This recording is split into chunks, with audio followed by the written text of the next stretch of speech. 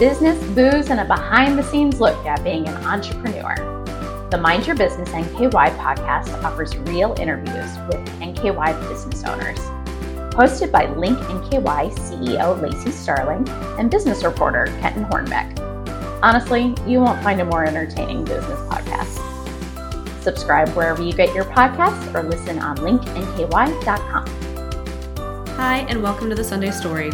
I'm Link's editor, Maggie McDonald, and today I'm chatting with our contributor, Robin Gee, about Northern Kentucky's German roots. So this story really dives deep into the roots of German culture in Northern Kentucky. Could you talk about some of the cultural aspects and traditions that the German immigrants brought to the region? Well, of course, when you're in this area, the first thing you think of is beer. And they did. There were a lot of breweries in Northern Kentucky and, of course, in Cincinnati. But also, they brought with them a love of activity. They did a lot. You might have heard of the Turners. It was a society, a social society, where they believed in health and working out together and singing together and doing a lot of things together. They brought a lot of feeling that they needed a community to do things. So seems like they organized a lot of clubs, a lot of various organizations to help each other. And so that was something that came through when I was talking about it with the experts. And I didn't know this until recently that, we always, like I said, we always think of beer, but actually there were quite a lot of Germans who brought wine and had wineries, especially actually in Cincinnati over in Delhi, but also on this side of the river. But their folkways, the one big thing is, like I said, with the beer, to the Germans, the beer was kind of a dietary necessity. So everyone drank it, and that sometimes got them into a little bit of trouble with drinking on Sunday and things like that. But it was just a part of their everyday life. The 48ers played a significant role in German immigration to North America. Can you explain more about their influence and the specific regions from Germany that they originated from? One of the interesting things is that Germany, as we think about it as a country, didn't really even exist until I think 1871. But all over Europe in the 1840s and earlier, there had been a lot of revolutions looking for more democracy, getting rid of the kind of feudal systems that were in place. And in the area of Germany, they had a lot of little, almost like city-states, all separate. There was some feeling that they wanted to combine and they wanted to democratize the area. And so, like I said, the French were revolting in other places, and the Germans tried that too, but they were defeated. So a lot of the people that had been involved in it, so in 1848, I think, was the defeat, and a lot of people that were involved in it kind of fled because, they were going to go to jail. So, and that was a lot of younger people. So there were a lot of opportunities here for farming and for other things. It was a good time to leave. So a lot of them did leave and came over to the United States. They came to 3 areas of the United States that they kind of call the Triangle, which is Cincinnati, Milwaukee, and St. Louis.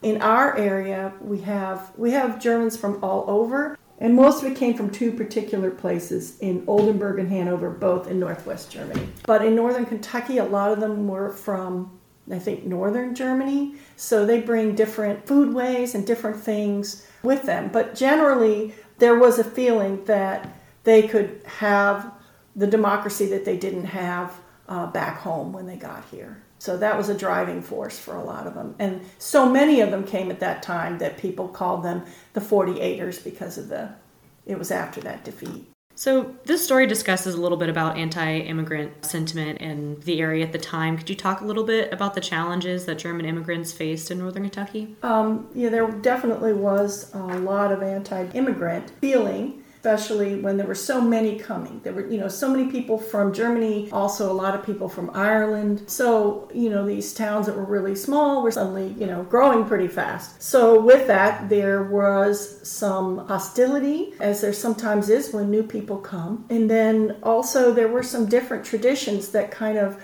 butted up against the people that were there at the time. One thing, a lot of the Germans, like I said, would drink beer and have festivities, and Sunday was an important family gathering, family festivity day, even though they, went to church, and a lot, we have a strong German Catholic group that came here, but there were also German Protestants. But part of their, culture was to get together and have picnics and do things on Sunday. And that involved drinking a lot of beer. And a lot of the people that were here really, followed the no Sunday drinking rules and found that to be quite abhorrent. So there was a lot of, once the Germans became established, some of them worked to try to change those no liquor Sunday laws, things like that, and they did butt up against, some hostility there. Of course, this was happening, like I said, before the Civil War, and then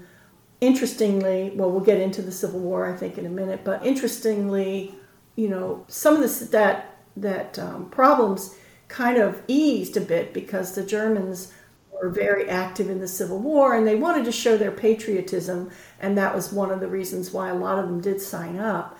But then, of course, we get to World War I and World War II, and of course, the anti-German feeling was much stronger, and it was very kind of dangerous to be outwardly German at that time. Yeah, so like we just kind of mentioned, the German immigrants played a role during the Civil War. Could you delve a little bit into their involvement with the Union? Yes, there's a couple of things. They did not have experience with slavery, and they were against it. So many of the Germans came with the idea of, full democracy for everyone, and they were kind of appalled by the idea of someone enslaving someone else. So when the war broke out, and Kentucky remained neutral in the beginning, so a lot of Germans actually crossed the river and joined as soon as they could with the Cincinnati contingents for the war. Actually, I mentioned the Turners, the athletic club. One of the requirements of being in the athletic club was to be anti-slavery. So that was a strong sentiment. So a lot of people wanted to go and serve. And there was another reason, like I said, there had been a lot of anti-immigrant feeling.